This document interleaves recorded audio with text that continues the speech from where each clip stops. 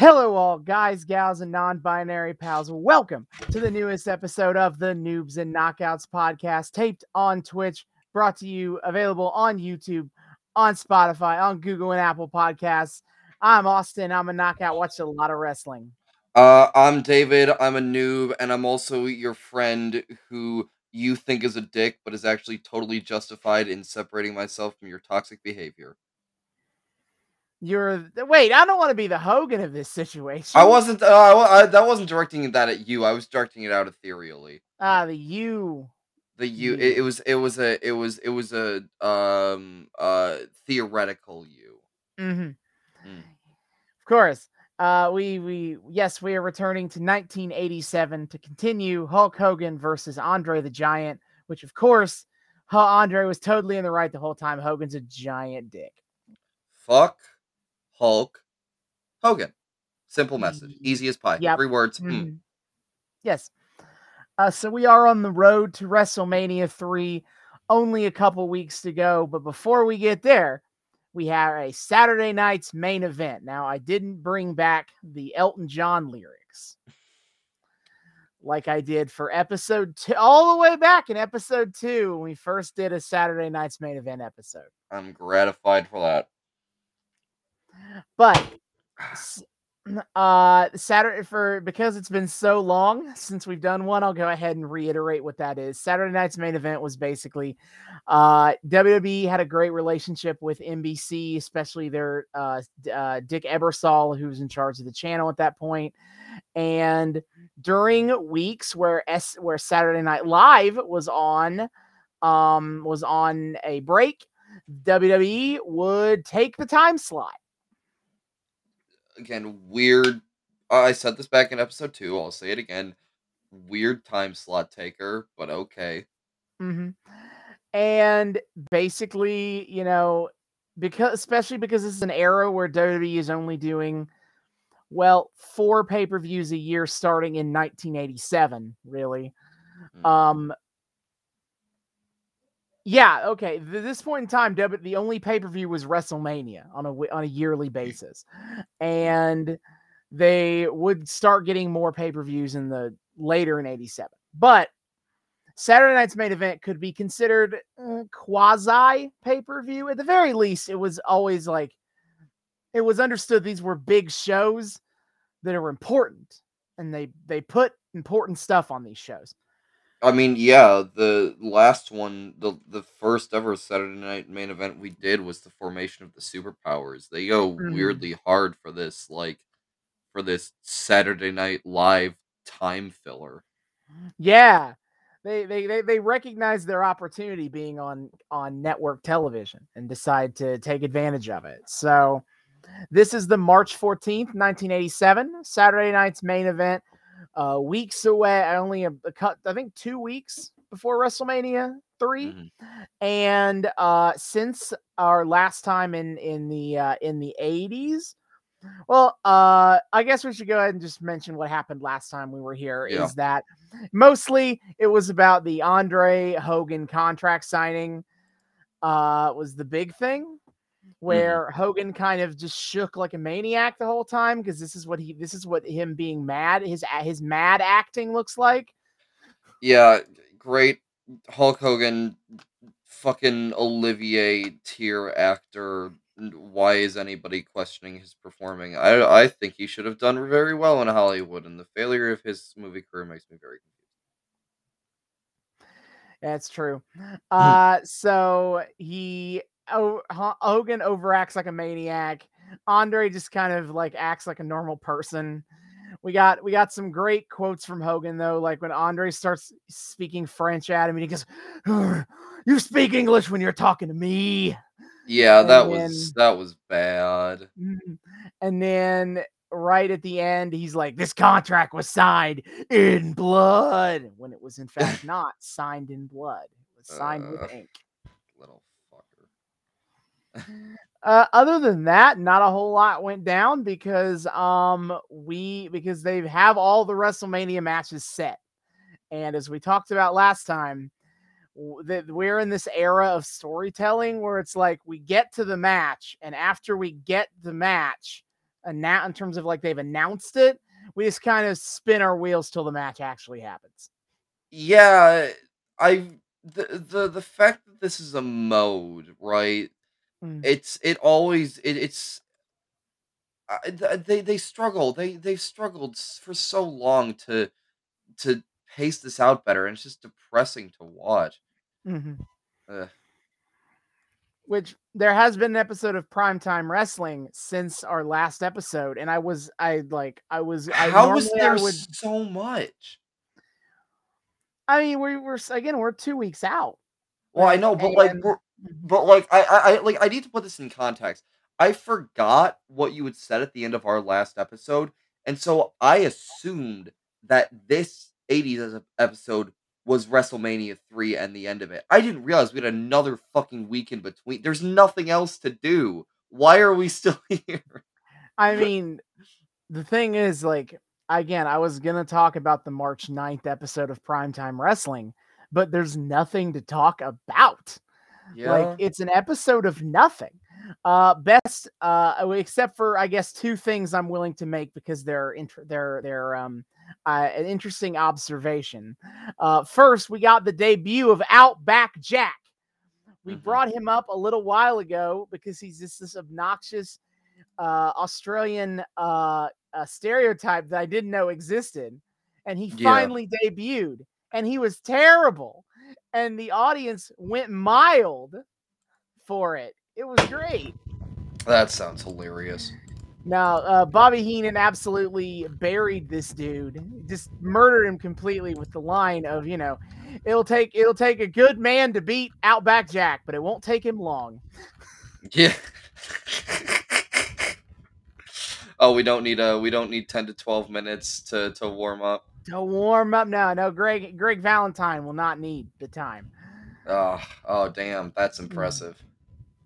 Then there was a Butch Reed match where Reverend Slick was on commentary, and Gorilla Monsoon told him straight up that if he interfered in the match, Gorilla would kick his ass. Thank you. That was a very helpful contribution. Yeah, and Ricky Steamboat, we got a decent kind of promo from him talking about how like he's been in this business a long time and he knows he doesn't have that many opportunities to win the Intercontinental title. So it's all on the line at WrestleMania 3. Well, Godspeed to him. Good for you, man. Yeah. Yeah. So on this Saturday night's main event, the two big things to mention is that number one, Randy Savage will be defending the Intercontinental title against who? I don't know. I avoided spoilers for this, so I don't know what the matchup is. Fair enough.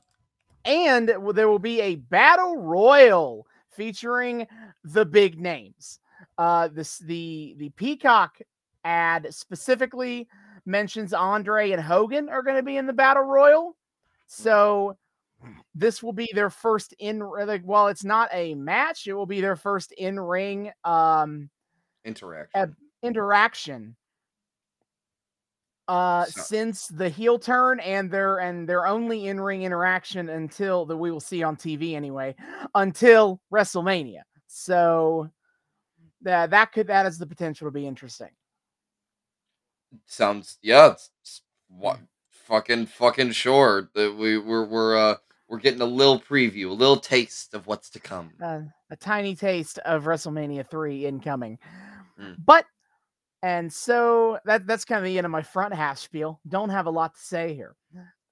So if you would like to watch this Saturday night's main event along with us, you can do so at Peacock, peacocktv.com. That is WWE's American streaming partner. Not a great service. Sorry, Peacock, you don't pay me enough to say you're good. Yeah, fuck you, Peacock. A So you can watch for $4.99 a month with ads, $9.99 a month without ads. You can get access to Peacock streaming service, which has the WWE portion to it. If you're outside of the U.S., you can still use the WWE Network, which would still be $9.99 American dollar dues. Don't give it to him, but if you want to watch along with us, I guess. Yeah. Anyway, then we'll be back in the back half to talk about Saturday night's main event. Yeah. And we are back. We have just finished the Saturday night's main event from March 14th, 1987. And okay, Yeah, our wheels we did spin indeed. I gotta say though, like, if we had to have a wheel spinning episode, I'm glad it was this chaotic. It was, yeah, yeah. Look, this probably would have been more fun had we been around in the era and had any modicum investment of what the fuck was going on. But like, Christ, it was just so like everything that wasn't the stuff we're already in for is so it felt so like what the fuck. Just so many like little moments. I couldn't really make much of it outside of just all these Mhm. little like what the fuck is going on things. Yeah. So we want to start with the battle royal or just kind of go in order here? I mean, well, before the battle royal, we got the main event. The Intercontinental title match. You want to start with that? Was that an intercontinental title match? Oh yeah, Yes. it was. Fuck yeah, it was. Yeah, I mean, I yeah, it's just better to go in chronological order for these things, I think. But Okay. like, Christ, I so Elizabeth is the prize to be won here. Right. Fuck the title. We're fighting for Elizabeth first and foremost. That And that that's yeah, that's the thing. And okay, so thanks, I hate it. as a bit of a reminder for people, what this plot line is that sure, Macho Man Randy Savage is the Intercontinental title and is facing Ricky Steamboat at WrestleMania for that title.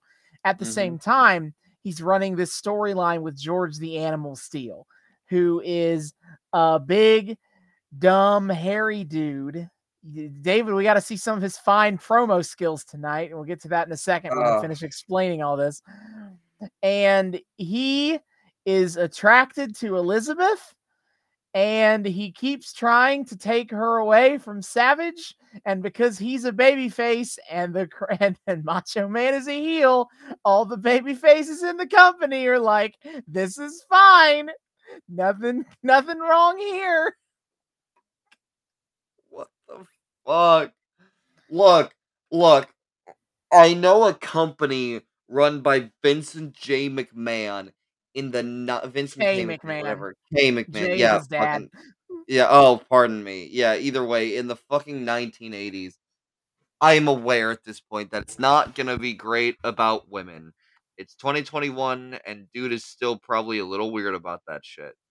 But like, dear lord, the fact that it's Elizabeth is the prize to be won, and instead of looking at both of these men and saying, "What the fuck are you doing trying to win this woman, this human woman? You are trying to attain possession of her in a wrestling match." Oh no, there's a clear morality as to which woman attainer is the better one to be had here. What? And I do want to emphasize that they don't try to emphasize it as her managerial services. They don't phrase Oh, it like that. They say win her.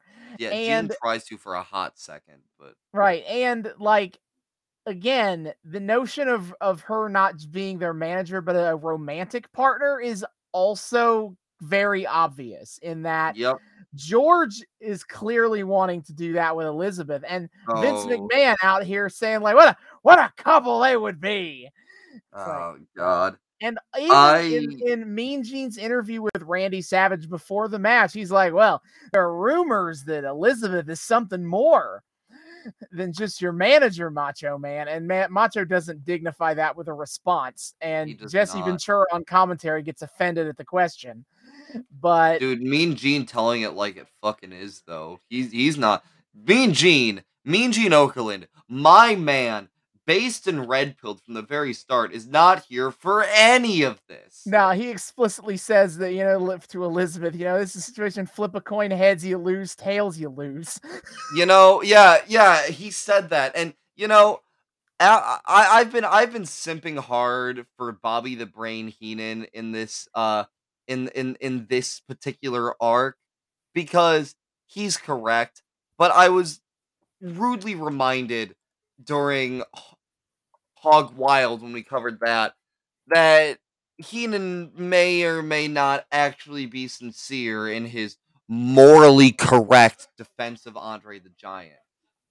So instead, I have decided that my friendship with Bobby Heenan has ended, and Mean Gene Okerlund is my new best friend now. Because Mean Gene is always constant, always has that good moral compass, tells it like it fucking is, and is not a fan of the idea that we are trying to take possession of this human female via a fucking wrestling match. Dear God, every time the words Win Elizabeth are spoken in succession, a small part of me dies inside. Yeah. I want to appreciate that Elizabeth was appropriately uncomfortable this whole Yeah, time. yeah. Oh, I appreciate that, but she also had to play it, of course, like this damsel in distress. Oh, I don't know how this is gonna go. I'm so worried, you guys. Oh no. Mm. Instead of the proper response, which is, wait, they're gonna fucking what? Nah, I'm not having any part of this. Goodbye. I will speak to McMahon about my goddamn contract. I'm getting the hell out of here.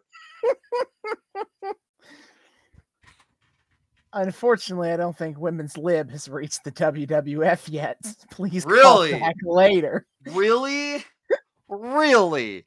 You don't say. Dear God. Yeah, Okay, so also you briefly mentioned it, but Ventura and McMahon can also both shut the fuck up. probably yes. Though tonight I had far too many moments of saying, "You have a good point, Jesse." Yeah. Oh, we'll get to that.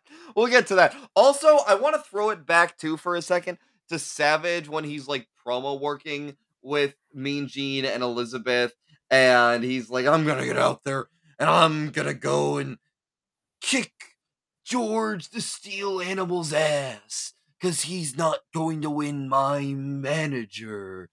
And I don't the way he was playing this jealousy angle for, yeah, I don't think he was acting. I don't think this was a Oh no, there's pretend no way play that was moment act. Don't for think a that was second. acting. No, this is Not made even really. worse by Macho Man's real life IRL behavior toward his wife, Miss Elizabeth, and his deeply held insecurities about her daring to look at another person with a penis between his legs. Mhm.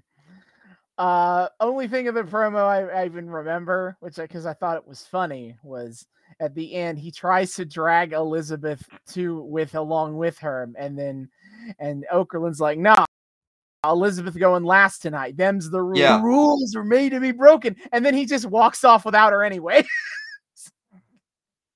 Yeah, wrestlers don't always wrestlers like Savage don't always think real hard about what they're saying before they do, and they Mhm. especially don't think real hard about any sort of consistency to their actions after they Mm. say the things they do. And oh Right. boy, uh Vince McMahon was sure to jump on that at one point later on Yeah. when George Steele was doing, I don't know, something rule breaky.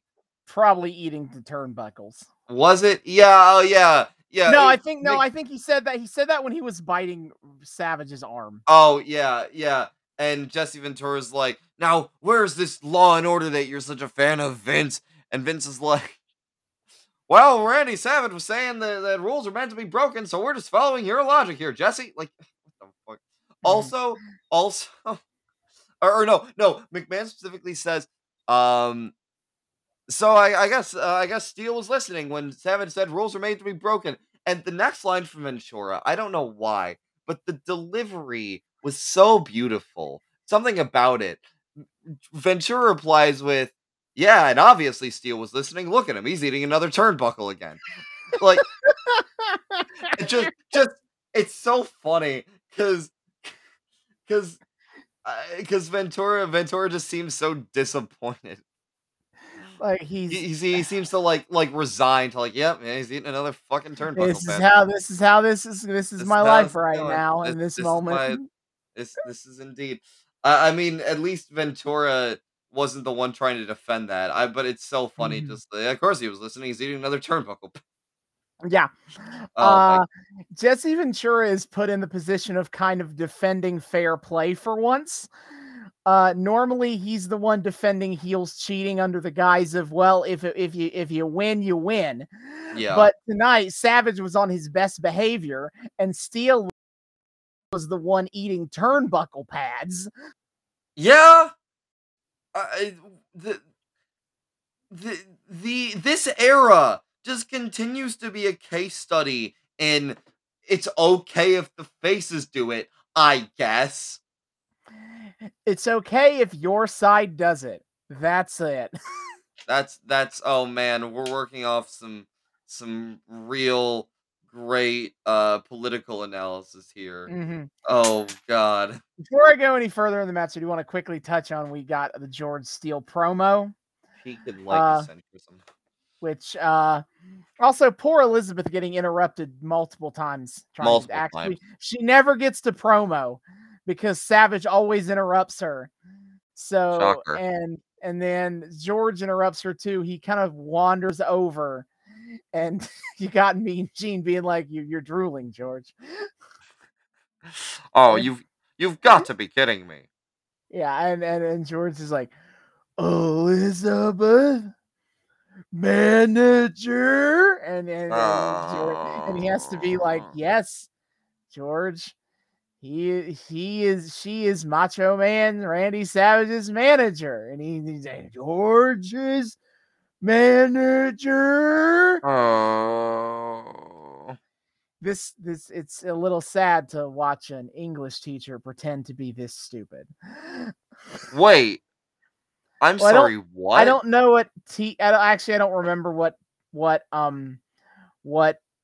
class he teaches specifically, but after his wrestling career is over, George Steele becomes a teacher. You know, I can't remember if you've mentioned this before, but even if you have, that deserves another what? I mean, dope. Fucking great. Happy for him. But what the fuck? Mhm. Mhm. The trajectories. Yeah. Man, And so he's got to win all of the fun fact icebreakers, every he single does. one. He's got a lot. He's I got a was lot of fun facts here. name. Give us your name and one fun fact about yourself. Hi, yes, I used to eat turnbuckle pads in the WWF. What? The And then looks. yeah. But then Gene mentions the match and he's like, "Win." Bye. And then he Yeah, walks off. yeah, he says when to buy and leave. Art. Best Or promo. Pipe bomb, what? No, nothing no. compares. Mm-mm. Mm-mm. So we get to the match. Elizabeth has to sit in a lifeguard seat in front of the hard cam. This is a disgrace to lifeguards everywhere, by the way. And not only is she in the middle of the camera shot, we also get close-ups, picture in picture of her reactions to stuff. The Elizabeth cam. We get It's Elizabeth great. cam. Anyway, the match is a whole lot of whatever. Randy Mm-hmm. Savage tries to almost immediately bail and take Elizabeth with him, and Ricky Steamboat shows up to force him to go back. Shocking. So they wrestle as I said earlier. It's basically like Randy Savage is actually kind of being on his best behavior. Meanwhile, Yeah. George Steele is out here ripping up, eating turnbuckles. He bites Randy Savage in the arm like a Yeah, zombie person. he's not exactly the most up citizen in terms of faces, and I'm kind of Mhm. shocked he is a face at all, but okay. I mean, if you want to talk about characters that shouldn't be faces, we'll get to that later. Oh, well, of course. We've been getting to that this entire fucking arc. But, Well, oh, not that guy, a different guy, Oh, a different guy. There's a but lot of also that guys guy, but who also shouldn't that be guy. faces around here. Yeah. Detecting a pattern. Mhm. And then eventually what happens is George tries to steal Elizabeth again. Steal. And despite Vince McMahon's best efforts to frame this as she's going willingly with George, even though George pulls her by the arm to take her off to the high chair, Oh my god. Savage attacks George, and like Elizabeth just hightails it out of here into the back, and Yeah. George picks Randy Savage picks up the chair that Elizabeth was sitting in, throws it on George Steele. No disqualification. That is the second time in a row we've had Randy Savage hit somebody with a chair in view of the ref and no disqualification. And then he wins by countout. Great. It's just, the So refs we're really doing their all job good. tonight. Yeah, You we're got doing dear great here. God. What Savage was hightailing it that? out of here. Uh, George Steele poses with the Intercontinental title. You know, I might have enjoyed that match to any extent. Were we not fighting to win Elizabeth? Yeah, if you have this match exact same way, but that isn't part of the stipulation, then it's probably a fun enough match. It would have been fine. Why did we have to make the lady fight? The fight for the lady part of it. Fuck off. Ugh. Well, I suppose the right guy won in this situation. I mean, at least Macho Man isn't committing kidnapping. So Jesus. I guess he's the Imagine one. imagine fucking Macho Man being the preferable like romantic partner in this case. Yeah. Jesus Christ. Yeah. So, moving on, we have the Battle Royal. And before that, throughout the we get 3 different Hulk Hogan promos Oh my before this god. Battle Royal. And Yeah. he says the same thing every time. Yeah. Why I'm going to only highlight some bits that I feel worth talking about. Mhm. Namely, something I noticed that in our continued exploration of Hulk Hogan recontextualizing everything that's going on in this feud to make himself be in the right. Yep. I've noticed for the first time he is talking about how he is framing Andre's betrayal as not just a betrayal of him, though he's still saying it's a betrayal of him. He's Yeah. also betraying all the little Hulkamaniacs that looked up Yeah. to him. Since when? What? Why? Whomst? So now it's not just that he betrayed Hogan, he betrayed millions of children. Therefore, he is the bad guy. Yeah, love the moral crusading at work. Thanks, Hogan. That definitely helps my perception of you. Also, I would say that, like, in all of these, Hogan is acting like an absolute Muppet, but that's an insult to Muppets. Like, Mhm. he in the first one, okay, so the first one is before we even get to the main event of Savage versus Steel, we get a set of preview promos of what's to come in the episode. I recall this from the last time we did Saturday Yeah, Night Main Event. all the matches got touched on by a bunch of different Yeah, a people. little bit.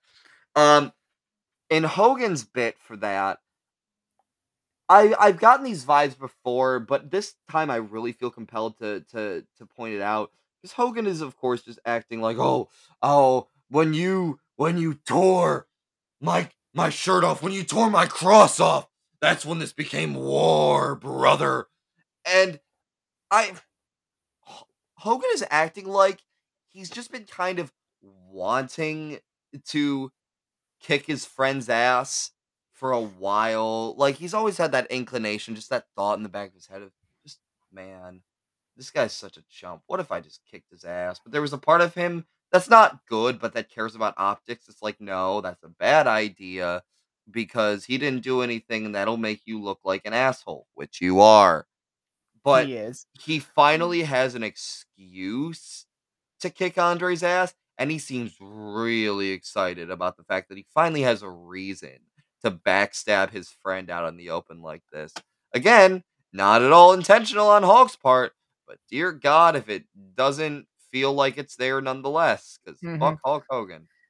Now he said that he is obsessed. He's gonna fight through every man he has to fight through to get to you tonight in this battle royal, Andre. He said if there are, it doesn't matter if there's 450 men in the battle royal. Thankfully, there was only 20. Yep. And And then later he cuts another one later, and he's fucking doing like I don't even remember oh what they are, yeah, but one of those like workout things where mm-hmm, you have the handles that you hold on to and you squeeze it together and it's a resistance thing. yeah, Uh he has one of those and he's just pumping it up. He's like, Andre, Hercules, kick their ass. And it's like, Jesus, dude, this is so cartoony and dumb. Why is this our main character? He's such a fucking caricature. yeah. By comparison, he and Andre are just like, yeah, we're gonna win. Yeah, they're dignified as shit. Shocking. Mhm. So we get to the old battle royal. It's kind of neat. It's a little bit of like a bunch of people we've seen in varying amounts up to this point. Yeah. It's Yeah. kind of all the biggest players that don't otherwise have a match on this show. A hodgepodge of and you were there. Yeah, and so the match immediate like I like to it battle royals are kind of messy clusterfucks. Hmm. In even in the best of times. So Yeah. I like to think about like what were the story beats of this match, or at least to my best ability to parse them. And That's to be fair. fair, I had a really easy time in this match because it was all about Hogan and Andre. The other 18 people in this match were window dressing. Oh, very true. This was we want to get Andre and Hogan in ring together, but we're actually being smart about it and not just like giving an early version of that match before Mhm. WrestleMania. So they did something actually intelligent by making it about them and everyone else is there too, I guess. Yeah, everyone else is there to kind of force Hogan and Andre to fight other people to get to the guy they want to fight to. Yes. And it works, to be fair. You like immediate from this as soon as the match starts and Hogan and Andre get in the ring, everybody gangs up on one of them. As if they understand that these are the two most dangerous men in this match, Yeah. and we got to take them out first. Oh, they go. They try. They get Hogan in the same position like two or three times of him fucking Mhm. sitting up on the top rope, and they're just trying so hard to tip him over. But for some For some some reason, like reason, for some four reason, guys four teaming up on grown him, men can't tip Hogan and over, even though they already have his feet lifted in the air. yeah, I don't know how the physics on that one is supposed to work. And Mhm. as we've learned when it comes to wrestling, you just don't think about it. Yeah. I have the setup of who got eliminated by who, but I will say is that the vast majority of the eliminations in this match come from Hogan or Andre, just chucking dudes out Oh of the yeah, match. first going Some is some Honky Tonk. Bye Yeah, bye. honky tonk man, his suspenders just immediately thrown out of there. And then you Oof. get Sika thrown out by Andre. Haku gets of the one half of the Islanders gets thrown out by Andre. Lanny Poffo gets thrown out by Andre, and he like his nose is busted. I don't know how much of this was a I don't know if that was like a blade situation or if that was legit. I don't know. Yeah. They sold it as Andre headbutted him so hard. Yeah. Oh, but he was blood gushing all over his face, and they like take him out on a stretcher. Yeah, it wasn't great. Ron Bass gets eliminated by Hogan. Blackjack Mulligan gets thrown out by Andre. And I want to take this moment to kind of bring up this kind of cool bit they do with Andre is it feels like throughout the match they consistently would use other big dudes on the roster to match up with Andre as if to show off how he's even bigger than them. Like Oh yeah. they call it out with Blackjack Mulligan, who is also like almost 7 feet tall, is a huge motherfucker. But he does it with Hillbilly Jim too, who is also almost 7 feet tall. Hillbilly Jim is fucking huge. He is. He gets in there. Ron Bass is pretty big too, to be honest. So like if there is a dude in the match who's just a behemoth, they put him up there with Andre just so Andre can dwarf them. Yep, pretty much. Which is a I mean, really cool idea. yeah, I was gonna say it's executed on well. Like it's a Mhm. very distinct, very what's the word I'm looking for? You can you remember that image of Mhm. dude looks big in a crowd shot and then stands up next to Andre and you're just like, what the fuck? Like he's even bigger than you than that. It's so effective. It's wild. Mhm. Then we get Nikolai Volkov gets eliminated by Hogan. B. Oh yeah. Brian Blair of the Killer Bees gets thrown out by Andre. And then, okay, this is where it starts getting a little bit interesting. Is you get by this point in the match, the crowd has been thinned, which means Mhm. Hogan and Andre get their moment to stare off with each other. Oh And it's a yeah. pretty sweet visual. Like everyone kind of understands how big of a moment this is. Literally, when Andre and Hogan start trading punches, you can see Hillbilly Jim in the background of the shot looking on in awe. He's like, oh shit. It's the real shit right here. Yeah. So they're throwing down. It's the crowd is going wild, and then the heels come to break it up because they're a bunch of dicks. Of And course they do. they see an opportunity. But eventually it doesn't work. Hogan ends up fighting him off, and he throws out Mr. Wonderful Paul Orndorff. But then, as Hogan has his back to Andre at this point, Andre grabs Hogan by his hair, by the few hairs that is still on Hogan's Eh. head. He grabs it. He headbutts Hogan in the back of his head, and then just chucks Hogan out of the ring. Midway, we're in Oh like the my middle god. of the match, like not Yeah. even at the end. We're like in the middle, and Hogan's Yeah. out. Hogan gets yeeted surprisingly early, and I'm glad they did it that way because Mhm, it actually allows Andre a sense of power before the mhm. inevitable of course Hogan's gonna beat him at WrestleMania, but it does Yeah, allow him this moment of power in the lead up, right? I did yeah, appreciate the hell out of that. He eliminates uh, Hogan because of course he does. He's that fucking powerful, yeah. and They're having watched this now, this whole storyline through. They've done a fantastic job of making Andre seem like he this might be a mountain Hogan can't overcome.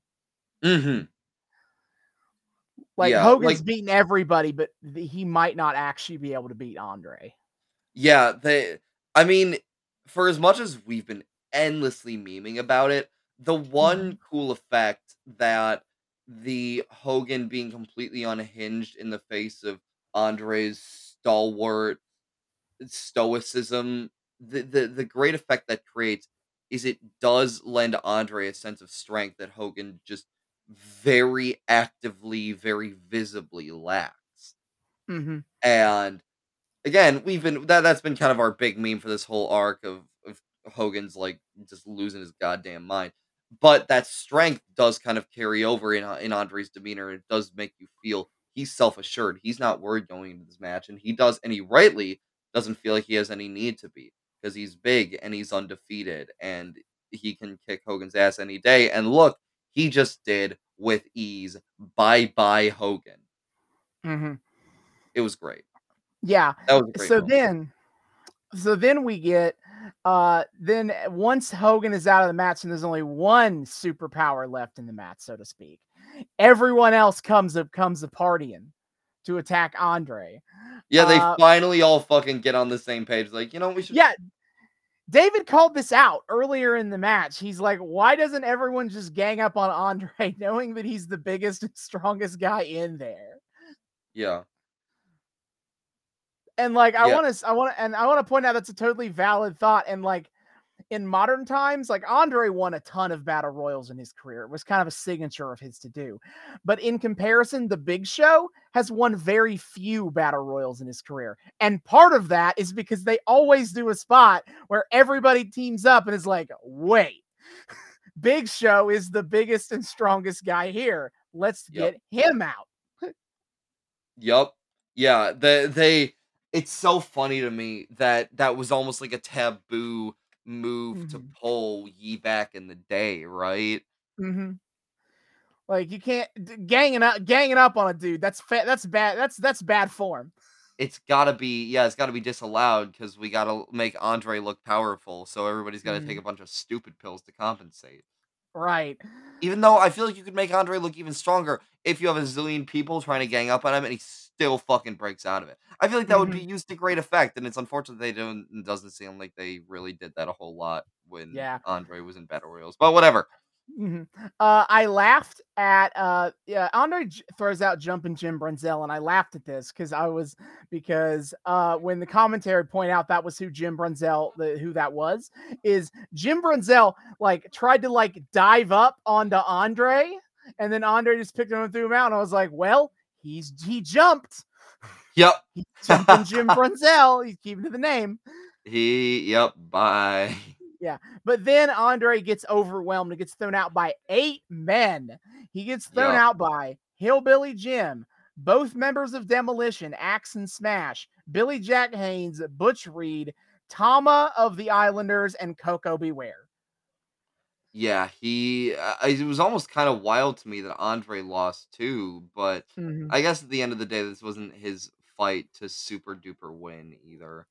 Yeah, like as much as this whole match is it was absolutely about Hogan and Andre, I do kind of appreciate that neither of them win so that like someone else can get like the moment at to Hmm. win and winning the match. So from there, it kind of quickly it quickly kind of thins out a bit to the fact that I didn't even remember these guys got eliminated. And in order, Tama gets eliminated by Hercules. Axe of Demolition gets thrown out by Hillbilly Jim. Hillbilly Jim gets thrown out by Smash of Demolition. And then from there, it's the final 5. And as I noted to David, they paired this up nicely where Butch Reed and Coco Beware have a match at WrestleMania. They're still in the match. Hercules and Billy Jack Haynes have a match at Mania. They're still in the match. And Yep. Smash is there too. I appreciate that again. It seems like there was some intelligent planning that went into this match. Mm-hmm. Kudos. Yep. So Butch Reed gets thrown out by Coco Beware. Bada bing, bada boom. And then from there, it pairs off into 2v2 because you got the two heels, Hercules and Smash, and the two baby faces, Billy Jack Haynes and Coco Beware. Yeah. So it's we got to get some nice 2-on-2 action. Eventually, Coco is thrown out by Hercules, and from there it becomes 2-on-1. And who? Bill and Jesse Ventura is having a ball on commentary at this. Oh yeah, no. I will Ventura, first of all, shout out to Ventura for also shit talking Hogan during Mhm. this fight. He was spitting some facts, but yeah, he's going hog wild for the heels, kind of coming out for this one, Mhm. And so and Hercules Hernandez ends up with the dub. Neat. he does. Smash and to say how it happened, Smash and Hercules, they're beating down on Billy Jack Haynes, but then a malfunction at the junction happens, and old Smash accidentally hits Hercules, and then Billy Jack Haynes throws out Smash. So it's down to Billy Jack and Hercules. They're gonna have the match, and then Billy Jack seems like he has it won. Then Mhm. Bobby Heenan jumps up and distracts Billy Jack, and Billy Jack, like an idiot, no, pays attention to Bobby Heenan, and then Yeah, Hercules throws Billy Jack Haynes out of the ring. Get out. man, the evergreen moves of someone taking a stupid pill to actually take the bait on distraction and hitting someone of your own morality by accident because you fucked up the thing. Those are just evergreen. They'll never they're omnipresent. They will always They will, be and always have been. they will truly Oh never go boy. away. It's not even the Never, last not once. malfunction at the junction in this show.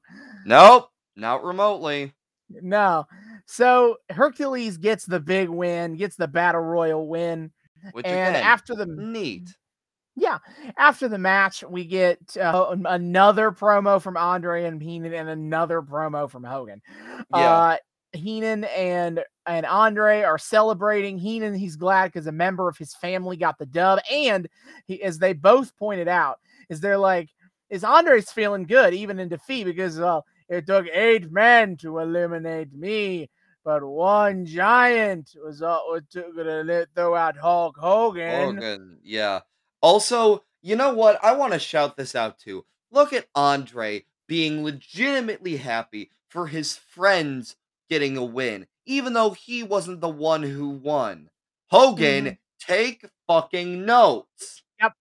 Andre was very supportive of Heenan, It was someone else, so one of other Heenan's wholesome. clients getting a win. It was so wholesome. Heenan comes up and said, "We won," and Andre's like, "Yeah, like, yeah, that's sweet. You celebrate for your teammates and your friends legitimately, and you don't make it all about yourself."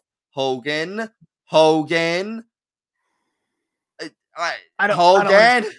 I don't understand, dude. Terry. Oh Then god, Hogan he cuts the promo, just kind of being sad, and he accuses Andre of having always been a cheater. Hmm? Great, Thank you. but otherwise is just kind of like mad that he lost. Waka waka Yep, waka. yep. From there, we get the Heart Foundation's first time defending the tag Uh, titles. That is, I yeah. mean, Okay, yeah, so we get all of the members of the Heart Foundation in Jimmy and then Brett and Jim Neidhart, all like in promos, they're like, this is my first time. This is my first time. And it's like I'm gonna keep making these thanks. innuendos I jokes. hate it. This is a whole night of thanks. I hate it. Mm. Also, before that, we get Jake Roberts being interviewed by Gene Okerlund, Oh yeah, I and forgot this match. I'm sorry. supposed face Jake Roberts is waving fucking Damien the Snake in Gene's face, and Gene is clearly squicked out by it, and Jake clearly doesn't give a shit and is clearly reveling in the fact that he's kind of squicking out Gene with Damien. Fuck off, dude. Yeah, as to cycle back when I mentioned faces who shouldn't be faces. Uh huh. Cycling back, Jake Roberts. Now, I get why it happened in the sense that the fans really, really love the DDT get him he places his giant snake on people thing. Yeah. They loved that. You saw it on this episode when he hits the DDT on Bundy. The crowd goes bananas. Oh god. But Oh, I as a know. in terms of like his character actions, he's still doing everything he did as a heel, just to other heels. So it's kind of fucked. Uh Case in point, he mentions that he has not fed Damien in a month. Yeah. What snakes are supposed to eat like once a week? What the Yeah, fuck, dude? that is animal abuse, sir. It's Yeah. not made better by the fact that I am aware that in that IRL Jake Roberts didn't treat those snakes very well. Are you Oh, kidding me? nah, nah. Of Like course not. so that makes this kind of bit worse. But keeping it kayfabe, he still hasn't fed this snake in a month, and it's like, what, dude. He otherwise is still being creepy, and he suggests he's going to feed Damien King Kong Bundy, Yeah. and He says something to the effect of like, "Now we feed," and I was like, gross. He just continues "Stop to it! act like a weird Stop it!" serial killer, but he's Yeah, a baby face now. yeah. Poor Gene just seems he's so concerned, and Jake doesn't give a shit. Why? Why are we being so mean to Gene? Gene is the best of all of us. He Gene is deserves so much great. better. Oh Yeah, my god. he doesn't Yeah. deserve to deal with this bullshit. Yeah, and then we head into the ring, and Jake the Snake Roberts puts the bag with Damien the Snake in the corner, and Bundy immediately gravitates to that corner like, what the fuck is a Chekhov's gun? What is this? And I will say, like, I've never really thought of it before right now, but it's like, dude, it's kind of fucked up. You keep the bag with the live snake in it in the ring where you could step on it. You know, well, again, we've established he doesn't treat the snake very fucking well, so shocking Right, there. but there are other people who are in charge of these matches that should be stopping this. You know, also, does it really I feel like calling Damien in the corner a Chekhov's gun is way too dignified for that shtick at this point. He does it every goddamn time. Yeah, Like like a Chekhov's gun, it really like it should have like some like level of like surprise and suspense. It like yeah, you know well, what's gonna happen. like the rule doesn't even imply that it's if there's a gun it's going to go off, but Hmm. like there's a certain level of profundity to that wherein you can ascribe something to that gun being there, something meaningful, something that says, yes, this gun is here and it means something that it's here and yada yada. But like, it's just every fucking time. There's no profundity anymore. It's well, yeah, Jake the snake is here, so of course the goddamn snake's gonna get involved, and it's gonna be really a problem for everybody. Yep. Event we get a hilarious moment that unfortunately is settled via commercial during the commercial break, Yeah, what the where hell? as we're going to commercial break, Bobby Heenan runs out and steals Damien and tries Base? to run off with the bag, Yeah, and good. Jake Roberts runs after him, and we cut back from commercial, and Jake Roberts is walking back out with the bag. Okay, I'm glad you noticed that because I also had in my notes lame that Roberts got it back off screen. Yeah, I wanted to see him kick Bobby Heenan's ass to get that bag back. That would have been I funny. know. Oh man, they still in these early days they did not know how to film shit for TV. They were so lost as to how to build a televised narrative. Oh my god. No. It was at that moment I realized how wild of an episode we got today this week. Yeah. Also, So again, Keenan doing something fucking base by trying to get Damien away from his fucking abusive owner. Thank you. anyway, the match Also, I want to point out after Hog Wild, goddamn, this is how you do a test of strength. We had Bundy overpowering Roberts, and it's a relatively stationary thing to do a test of strength, but there was an actual struggle, and Snake was pushing back and clearly vibrating as he tried to overcome Bundy's hold on him. It wasn't just those dudes just standing there motionless for a couple minutes on end. you're Actually, saying that if you're doing a test of strength, you shouldn't just like stand there and hold hands and just kind of act like you're struggling a little bit. That yeah, just shocking. I know I'm throwing out some high level wrestling theory at the moment, but just an idea. I think that a test of strength should not be quite so static. Just my 2 cents. well, Do with that what you will. I think that Hog Wild match was nothing but static. I think that was part of the problem. I think oh yeah, no, that entire time I didn't like hear words or sounds or impacts or anything. All I heard during that match was for about 10 minutes. And Yeah, then Hogan said some kind of cool things before spray painting the belt. So fine little but we're not here to talk about that anymore, thank God. no, Uh it's been a few weeks. You can go back and yeah. watch episode 49. Hey, shameless plug. Yes. Um Anyway, back to but King Kong Bundy and Jake Roberts. I feel like an okay match for the most part, and then the yeah, it end, was but all the end right. was kind of weird though. Again, Again, with the Jake understanding that Roberts, Jake Roberts is the the baby face. face. Right. So what happens is eventually Roberts decides to just grab Damien and and swing it at Bundy, Yep. and the ref is like, "Hey dude, you can't do that." No, that's not allowed. And so Jake Roberts knees him in the gut. Knees him in the. He just grabs him and wham. And the ref is like, "Yeah, I'm gonna call Yep, that's DQ now." a DQ. And of course, the match keeps going, and they keep having to ring the bell, like gentlemen. Gentlemen, But this dear is God, over. it's And done. Oh, and eventually then the worst Roberts part is, it's fucking like is they keep going at it for a little bit, but eventually Bundy decides fuck this, I won, rolls away, and Jake's trying to let Damien loose again, and Bundy's gone, so he can't. So he fucking turns on the ref, and Vince McMahon, and again, I can't stress this enough, face announcer is like, oh, I wish you would stick Damien on that ref there. And Jesse Ventura, the heel, rightly is like, Vince, what the fuck? Yeah, so yeah, they keep fighting back, and eventually he hits the DDT. Crowd goes bananas. So that leads, of course, to the part where he takes Damien, he lays him on top of his unconscious opponent, as he does. And the referee tries to stop him. He literally like knee tackles him. Yeah.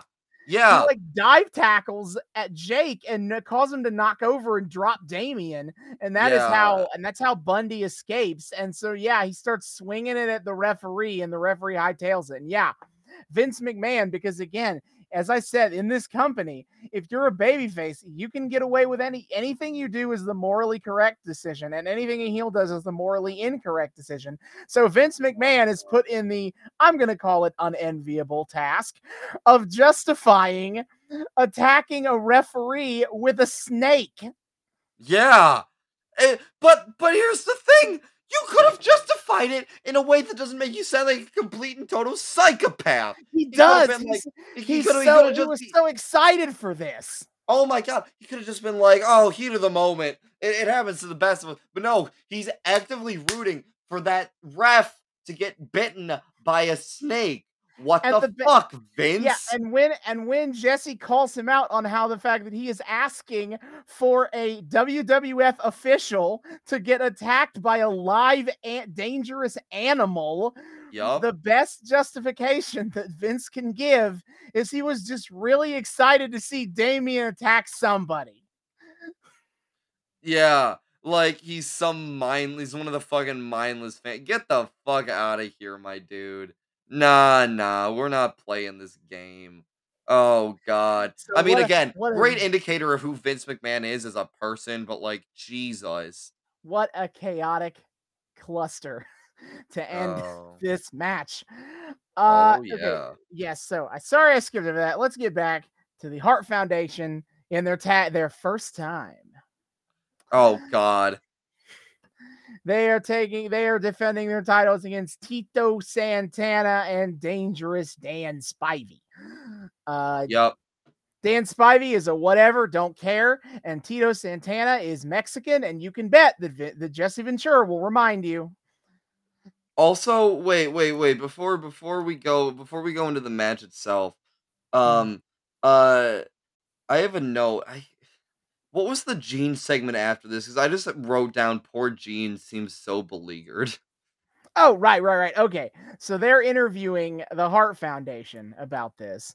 And they're talking about their first events, and they want to make sure that this match will be fairly enforced. And so to do so, we will have our very own observer on the outside. And that observer is none other than Danny goddamn Davis, because of course it is. And Danny Davis is over here looking like Jack Skellington's dollar store cousin.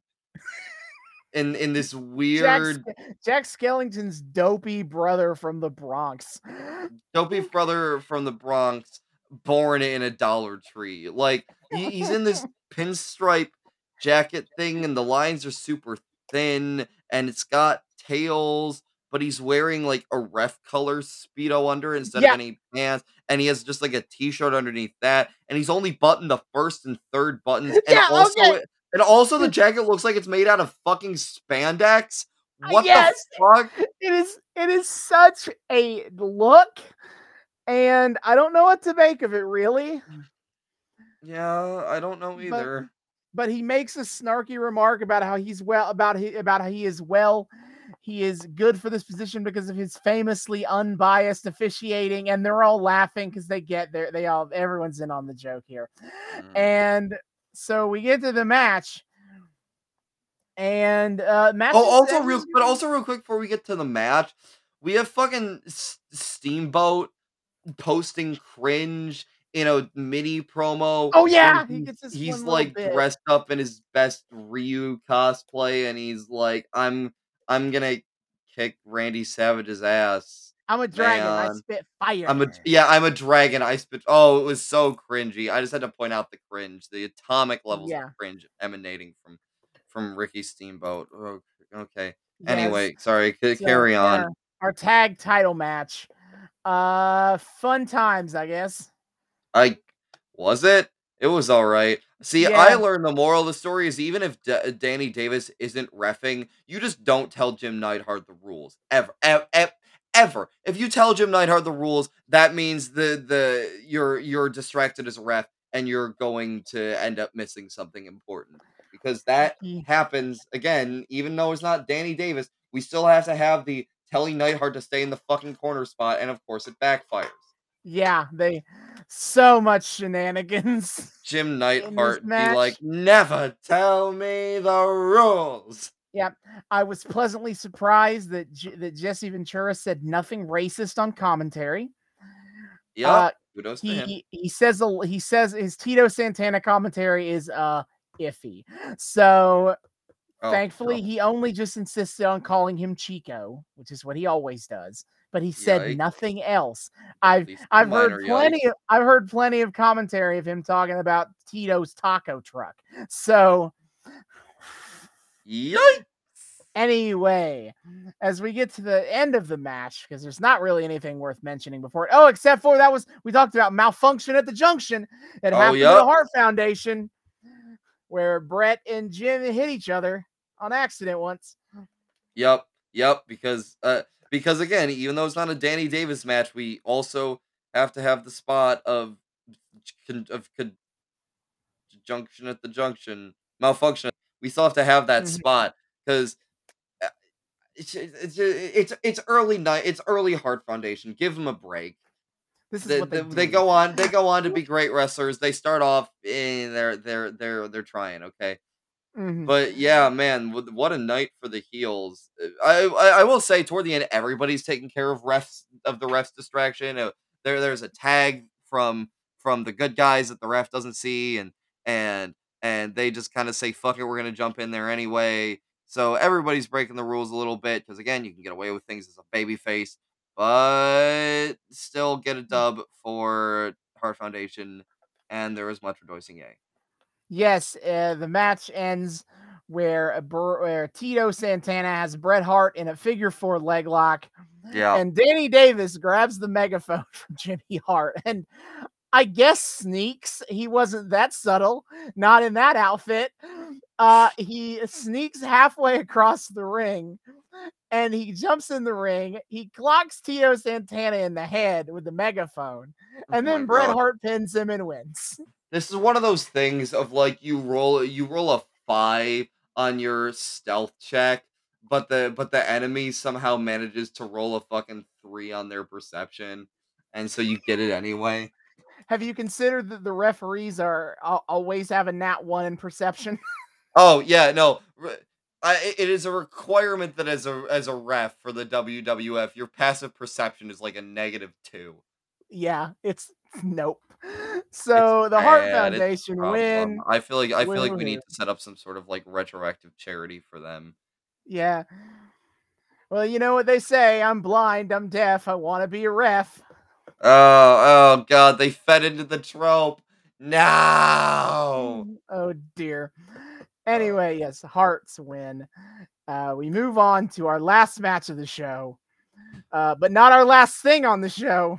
Can't wait to get no. to that after this. So fucking weird. We get Ricky Steamboat versus the Iron Sheik.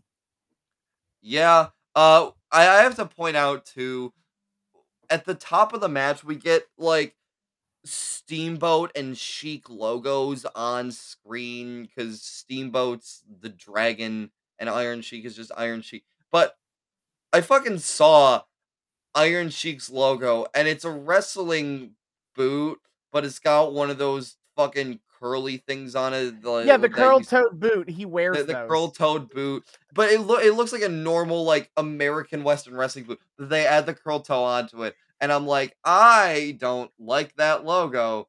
That feels a little racist, shocking because it's the Iron Sheik. And then I fucking look at him in ring, and he's goddamn actually wearing boots like that. Yeah, that's the kind of boot he wears. Thanks. I hate it. Well, he has to be suitably Iranian. His mustache is on point, though. I'll give him that. Yes. Unfortunately, we don't get to hear from the Iron Sheik say something to the lines of Iran #1, America Pooey.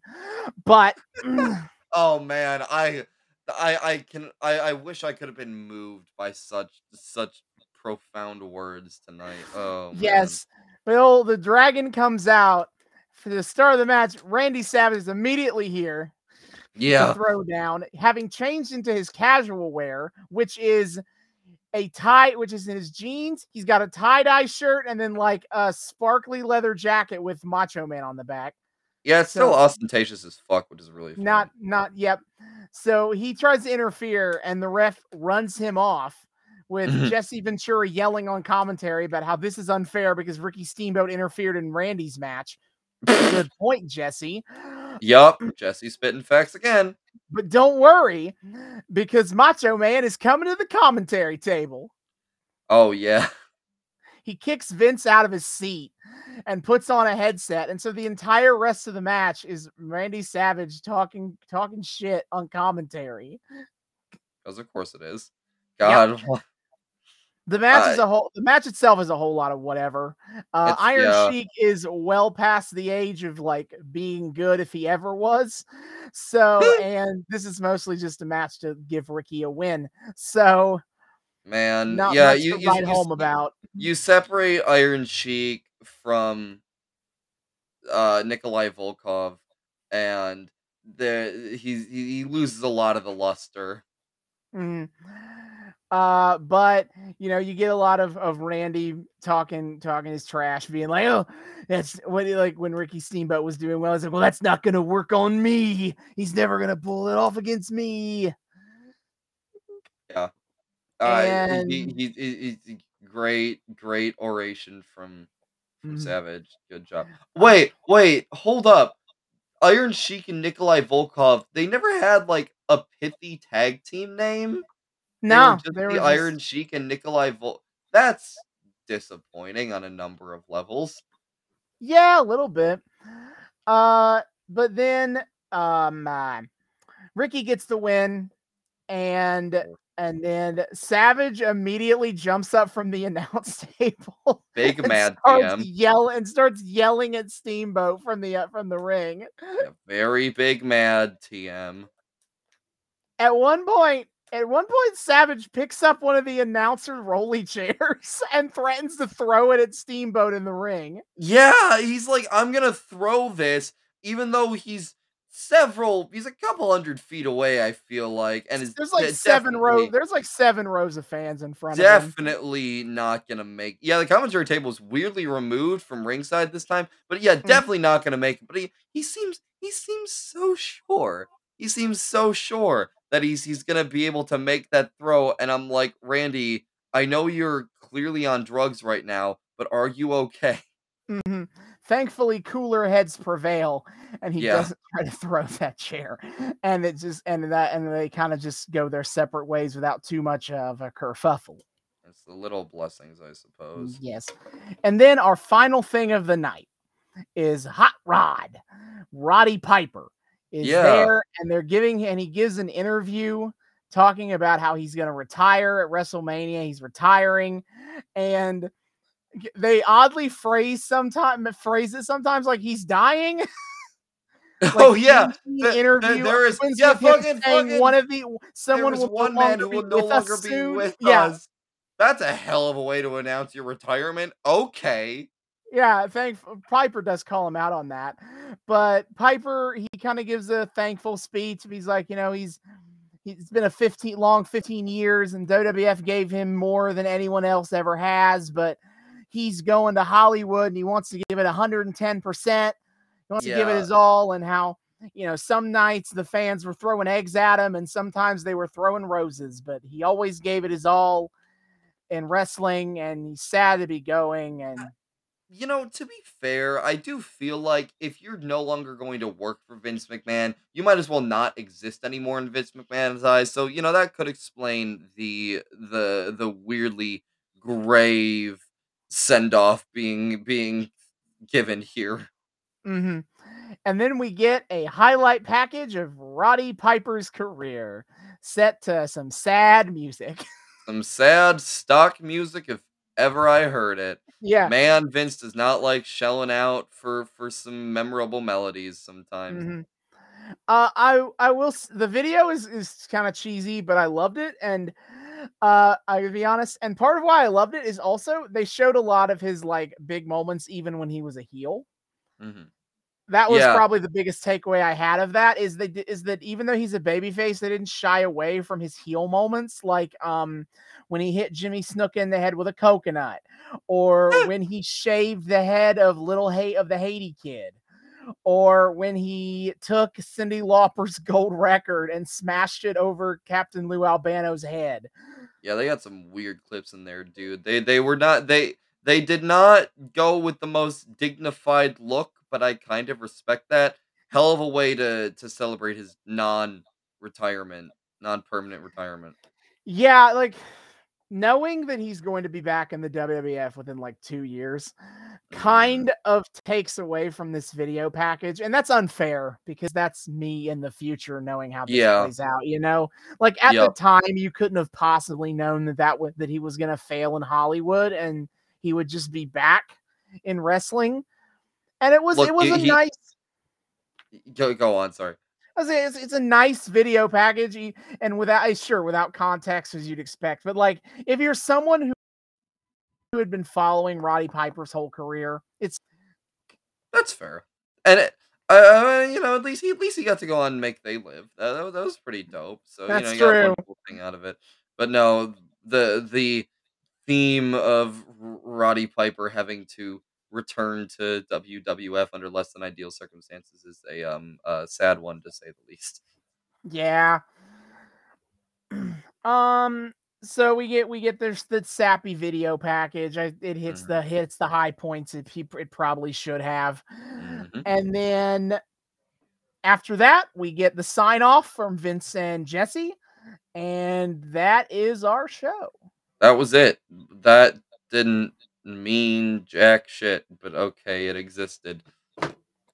Yeah, the show, because as we just have keep been harping on for 2 episodes of this now. Thank God, next time is our last time in Yeah. this And storyline. it's actually like what we fucking came here for. Right?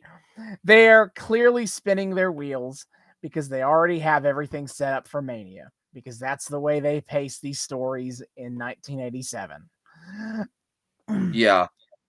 I mean, if anything, I appreciate that this episode was just a continuation, an expansion, if you will, on the theme of if you're a face in this era, you can get away with whatever the fuck you want, and it's no goddamn wonder that almost all of the faces here are actually kind of shitty people in some form or other, but we're just gonna hand wave it away because they're popular, I guess. Yeah, last 2 matches were the only ones where the baby faces didn't do anything too questionable. Mhm. Mhm. Got nothing bad to say about Tito and Dan Spivey, and Ricky Steamboat is the purest babyface that has ever existed. This is true, but, he was also cringy, so, that's a sin of its own. Mm, you're right. Uh, So, everybody has blood on their hands, Austin. no. Ugh. No ethical wrestling under WWF. No ethical wrestling under Vince McMahon. Yeah, anyway, I do appreciate it's continued our theme of like babyface. The morality system in this era is fucked. Broken And as shit. even if it's gonna be a wheel spinny episode, I'm glad that they just made it weird and crazy. It was dumb and silly, whatever. I'm glad I had a lot to talk about tonight. I'm glad it was only an hour long. That's also true. Mercifully short, this Yeah. one. But next time we are in 87, episode 57. We are going to go Oh, to shit. WrestleMania 3. I'm pretty excited for that Yeah. at least. I am looking forward to WrestleMania 3. That'll be a good time, unironically. I'm just we can a little bit of a slog to get there, but we made it eventually. Yep. Now, for next time on this podcast, we return to Lucha Underground again In as Boyle Heights, California. we reach the end of the Trios Tag Tournament. We Oh shit. will get the last participants in that Trios Tag Tournament as well as the winner. Oh, Will be the first ever Trios Tag Team Champions. Will Penta break some more arms? Probably. definitely will. Yeah, will Hernandez and Prince Puma keep having some weird beef? Most definitely. Will Black Lotus come back to the temple yet? Who knows? Questions and more. Same bat time, same Lucha time, same Lucha channel. Same There we go. Lucha place. Yep. Which is Boyle Heights, California, of course. Of course. But that is for next time. Until then, David, hit our plugs. Yes, sir, my friends, my dear friends. Thank you so much for joining us on yet another episode of the Noobs and Knockouts podcast. Thank you so much for joining us. We were so delighted to have you here. If you are a returning listener, viewer, what have you, thank you so much for once again welcoming us back into your eardrums, your eyeballs, what have you. We are so delighted that you choose to spend your time week after week with us here at the Noobs and Knockouts podcast. We love your company. If you are brand new to the show, welcome. Welcome, welcome. We hope you've had a great time. We here at the Noobs and Knockouts podcast like to think that we are friendly to both noobs and knockouts alike. So whether you be brand new to this whole wild world of wrestling or you are a veteran of the fandom, a knockout, if you will, we are so happy that you are here.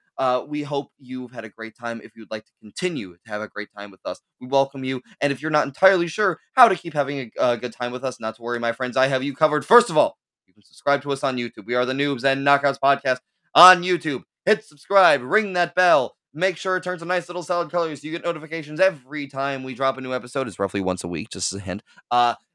Be sure to like, comment, all the little good engagement. It helps with the algorithm. It's a great time. Add us to your playlists, your favorites, your watch laters.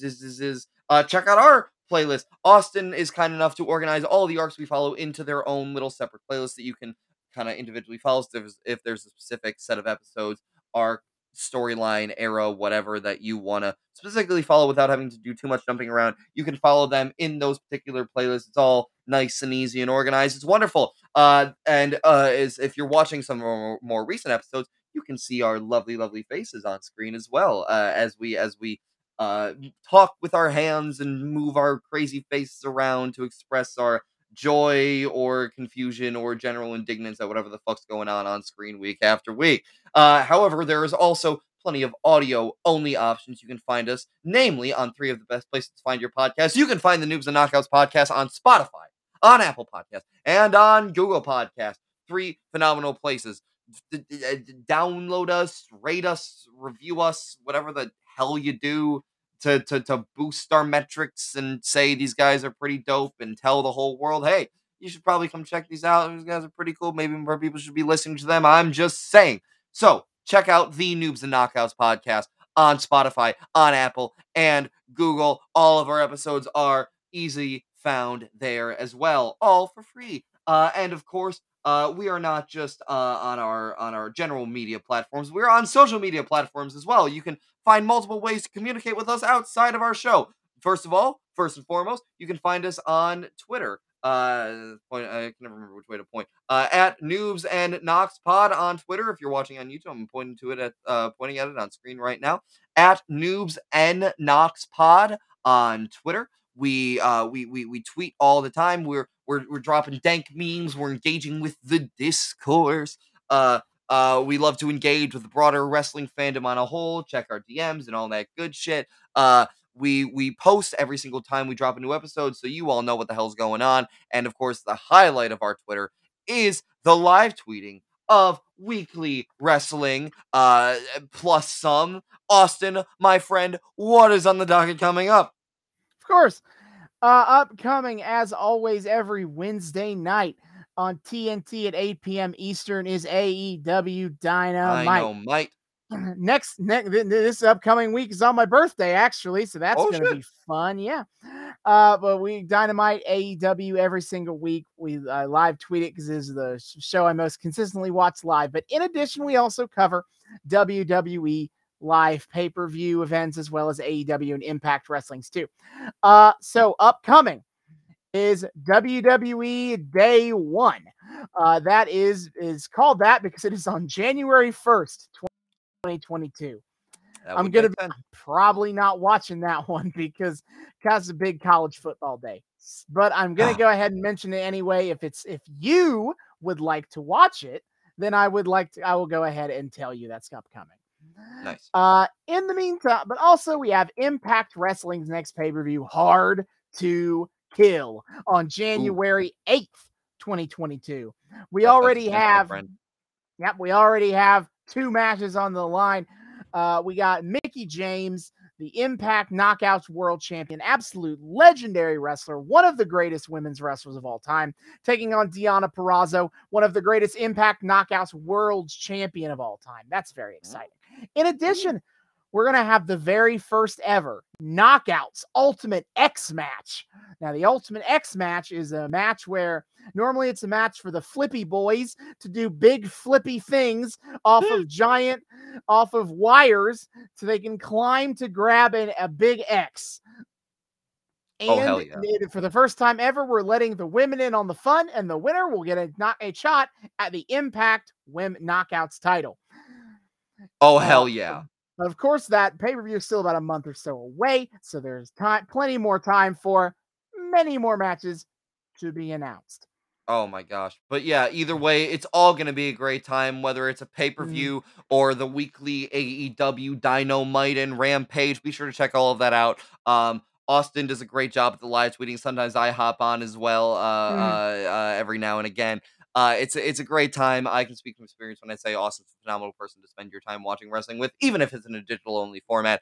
Very funny, very insightful, all that good stuff. So be sure to check that out as well. You can also email us. We have an email account. You can email us at noobsandknockspod, noobsandknockoutspod@gmail.com. That's noobs, the word and this time, knockoutspod@gmail.com. That is our email account where you can get into direct contact with us. You can hit us up there. Tell us what you like about the show, what you don't like, suggestions and things you want to see on future episodes, arcs you want us to follow, eras you want us to check out, companies you want us to look at, special event episodes you might want to see, anything of that sort. We're always down for hearing ideas. Just come and discourse with us, yell at us for our weird hot takes, anything. We just love people coming to say hi, and we love saying hi back. So if you have any interest in getting direct contact with our show, you can hit us up at noobsandknockoutspod@gmail.com. And finally, we are on Patreon. We are also the Noobs and Knockouts podcast on Patreon.